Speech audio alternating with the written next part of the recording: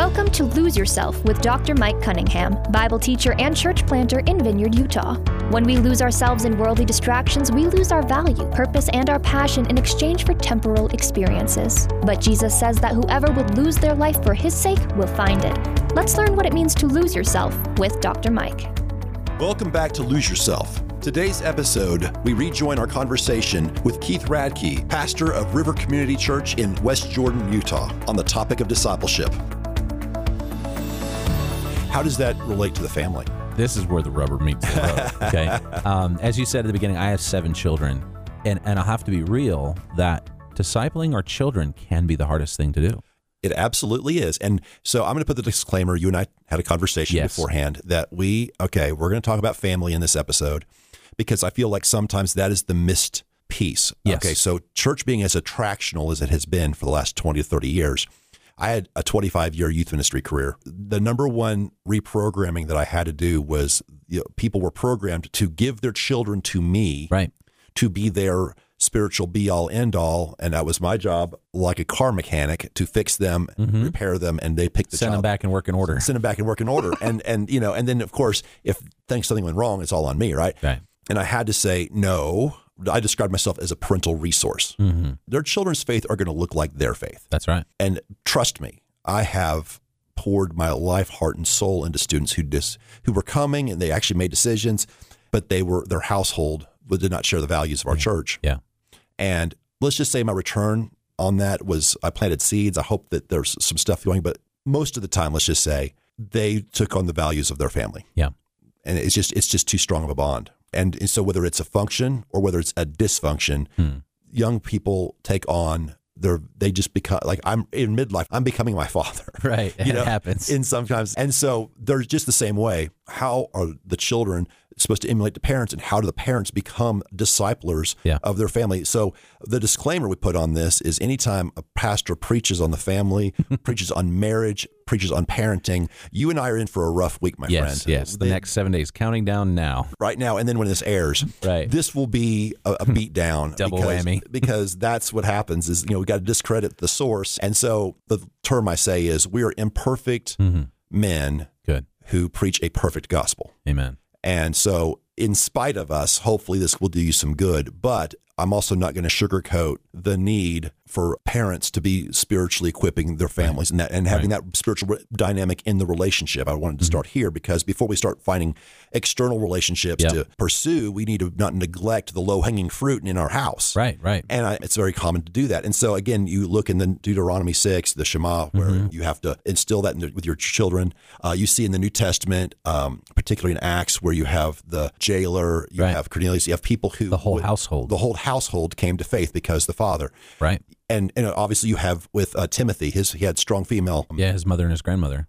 Instilled great value in him and developed him. And so I think that there is a precedent for us as believers. Our first mission field's at home. I just kind of take it from there. Yeah, well, with the word real, we have relationship and example, accountability and leadership, and they're all overlapping and intertwined. So it's not like a system. Gotcha. Right? They're all together. So I think for me with my children, where I've won the biggest victories and lost the biggest battles is in areas of example and maybe leadership too, is that in the home, it is much more difficult to teach faith because our kids, our spouse sees us every day. Right. And we are saying more by our actions, by our attitude, than we are by our lectures. And as a father, I've learned the hard way that just because you teach all the right things doesn't mean your kids could get it. Just because you exemplify all the things doesn't mean your kids will necessarily get it and follow in your footsteps right away. But that example aspect is when I am in relationship with my children and I'm teaching about God's love, how am I setting the example? If I'm in relationship with my children and I'm wrong about something, have I provided an environment of accountability where my kids can say, Dad, that hurt? Or Dad, you said this and now it's this. Well, can you explain yourself? Well, I'm the dad. I don't have to explain it. So example and accountability, maybe they go together there. Again, they overlap. As a parent, it is extremely, extremely difficult when we understand the weight of parenting. We don't just want our kids to turn out good. We want them to turn out better than us. Right. And God has given us resources for that. But a lot of times people come from a dysfunctional background and we just carry that right into our current parenting and they're blind spots to us. And so I think to set the example first, am I a dad who's in relationship and following somebody's example and being accountable and allowing myself to be led by another disciple? I have relationships with men in my life who provide all that to me. And my kids know that. They know about Pastor Thomas. They know about Pastor Robert. They know about Pastor Steve. These are 3 men in my life who I regularly have conversation with, and they provide different aspects of this relationship with me. And so when I talk to them, it's like, well, who are you talking with besides me, especially when they become teenagers and then young adults, and I have some young adults now. One of my sons is in a small group, and I got to meet with his small group leader just in passing at an event, and just to hear the positive stories of that, but also to hear from them about how well my son is doing as a 20-year-old. That's great. Because of what he's learned in a home. So I think example and accountability both go together, and then providing that leadership. So parents, give yourself a little bit of a break. Okay, you're not perfect. You're not Jesus. You're not going to get it right every time. But I do think that if we're willing to be humble with our kids and say, I really don't know what to do, but I'm trying to do my best, and then set the example. Like, if I want my kids to be patient with each other, then I got to be patient with them. If I want them not to fly off the handle and be angry with each other, I need to not do that with them as well. So it's setting an example, life example. Yeah, that's the hard one, right? It is. I think it is the hardest thing of parenting. It is really easy to tell somebody what to do.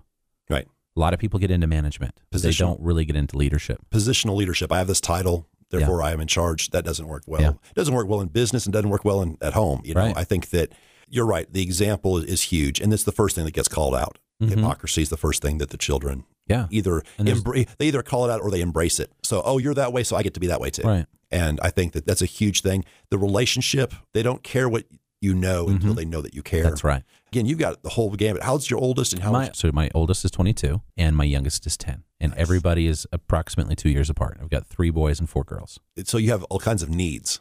All over the place. Yeah, you've got and personalities and needs. How do you manage that as a dad? How do you? This is going to sound kind of funny. For a long time, I did manage it. Okay. And it wasn't working. Okay.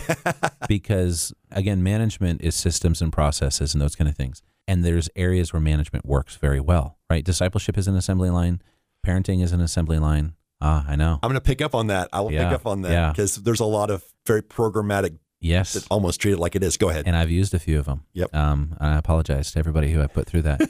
But with my children, and this is again where I go back to the difference between leadership and management. Like, management just says, this is the product I want to produce, and these are the 3 steps, and this is the schedule, and this is the project management timeline. Yes. But leadership, there's a great book that I recommend to people who are leadership minded to read, a book called Leaders Eat Last. Yeah.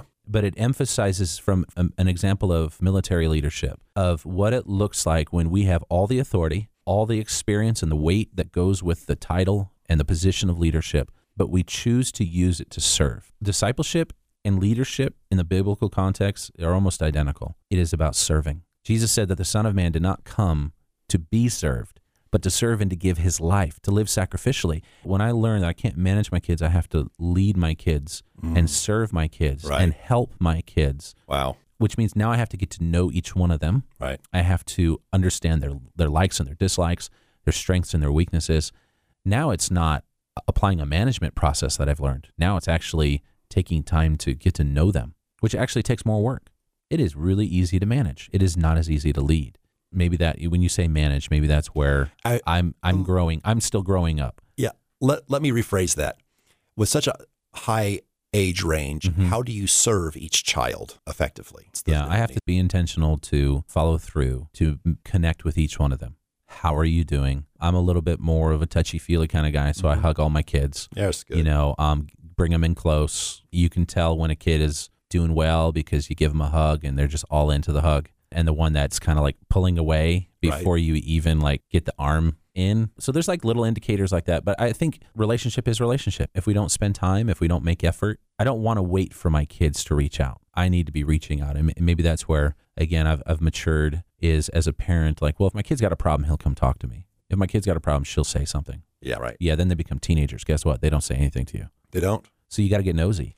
And you have to be nosy. And the relationship, this is a point of accountability for me because, my son's 9. He'll be a tween soon. That little on-ramp to between. Yeah. And I know it's coming because of 25 years of working in adolescence. I used to introduce myself as a tour guide through adolescence. I know what's coming. Great way. I know what's coming, and you're right. It's gonna. We're never gonna hire another youth pastor because of that. Now we're gonna always look for a tour guide for adolescents. I always said, I'm your tour guide through adolescence. It is barbaric and sad, but hey, in 6 years, your child is going to put on a third of their mental, physical, and emotional capacity, and they're going to turn into a grown up. Yeah. Before your very eyes, they're going to come to you playing with toys, and they're going to leave you a grown up who's going to go live on their own. That's right. In a 6 to 7 year span. Yeah. It's trauma. And sometimes they'll come back and live with you again. Well, there's that.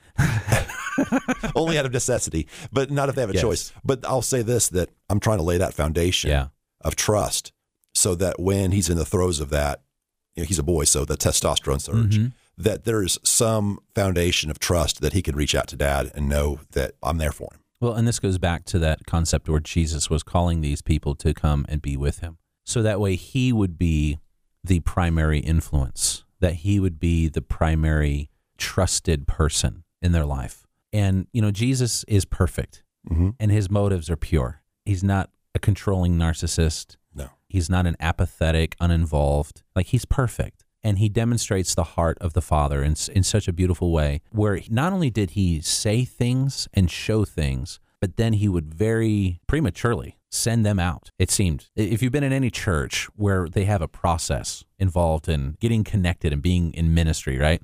Show up for 3 months, and then it's like 3 months of classes, and then 3 months of being a helper in a ministry. And some people are there they've been there for a year before they're even qualified to lead a ministry or just be kind of a key person in a ministry. And yet some of those people have come from tremendous business experiences, tremendous life experience, where the skills that they already have and the experience they already have are automatic qualifiers. It's in the Proverbs, it says that a man's gift makes room for him. And I have read that again, and it almost looks like bribery, where the man comes before the king and it says his gift makes room for him. I don't know I don't think that's what it's saying. No. I looked at it. What it is saying is when we come with our giftings and our experience and what we already know, that's something that's very useful right away. I think Jesus saw that in his disciples. He saw that they didn't know anything about the kingdom of God. They didn't know anything about this new kingdom and this new covenant that he was here to introduce, but they had life experience. And all of them, in one way or not, were seeking God, and they had religious experience. In Judaism, they weren't irreligious. No, they weren't atheists. They were faithful Jewish followers of God, worshipers of God. And all Jesus was doing was bridging the gap. So when we take the seeker whose heart is tuned towards God, and we immediately throw them in a process that is devoid of relationship, we miss out on the Jesus model. And I think that one of the reasons why we do that is because it's safe. Right. It's just safe, and we can kind of weed out maybe potential bad stuff, or we just give ourselves a little bit of time because, we're not patient. But Jesus was like, not only was he patient, but he was also willing to take a risk with people. And maybe that's something we can do with our kids. Maybe that's something we need to do more with our churches. Take somebody with you to the hospital. Well, when they start letting us in hospitals again. Right. But, take your kids with you. That was the one thing. When my dad got serious about the Lord, I was about 9 years old. He took me to men's Bible study. Right. He took me to the prayer meeting. He took me to set up Sunday morning church when we met. He just took me with him. Mm-hmm. And I don't know where my dad was at that point in his understanding of the Bible or Jesus, but we were going to church, and we were going to pray, and we were going to study the Bible. And then when I was about 12 or 13, I was 13, all of a sudden we started having home fellowship in our house,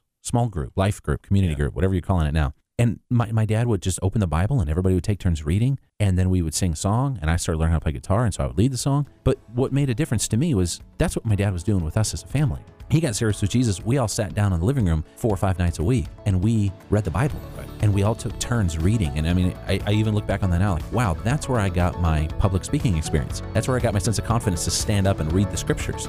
This is real discipleship. It's relationship. It's example. It's accountability. It's leadership. We're out of time, but we'll pick up this conversation on our next episode. This has been Lose Yourself. For more information about Mike and his ministry, check out his blog at loseyourself.life. Until next time, make it your ambition to lose yourself to Christ. Lose Yourself is a ministry of Grace Church and Mike Cunningham, and a production of Key Radio.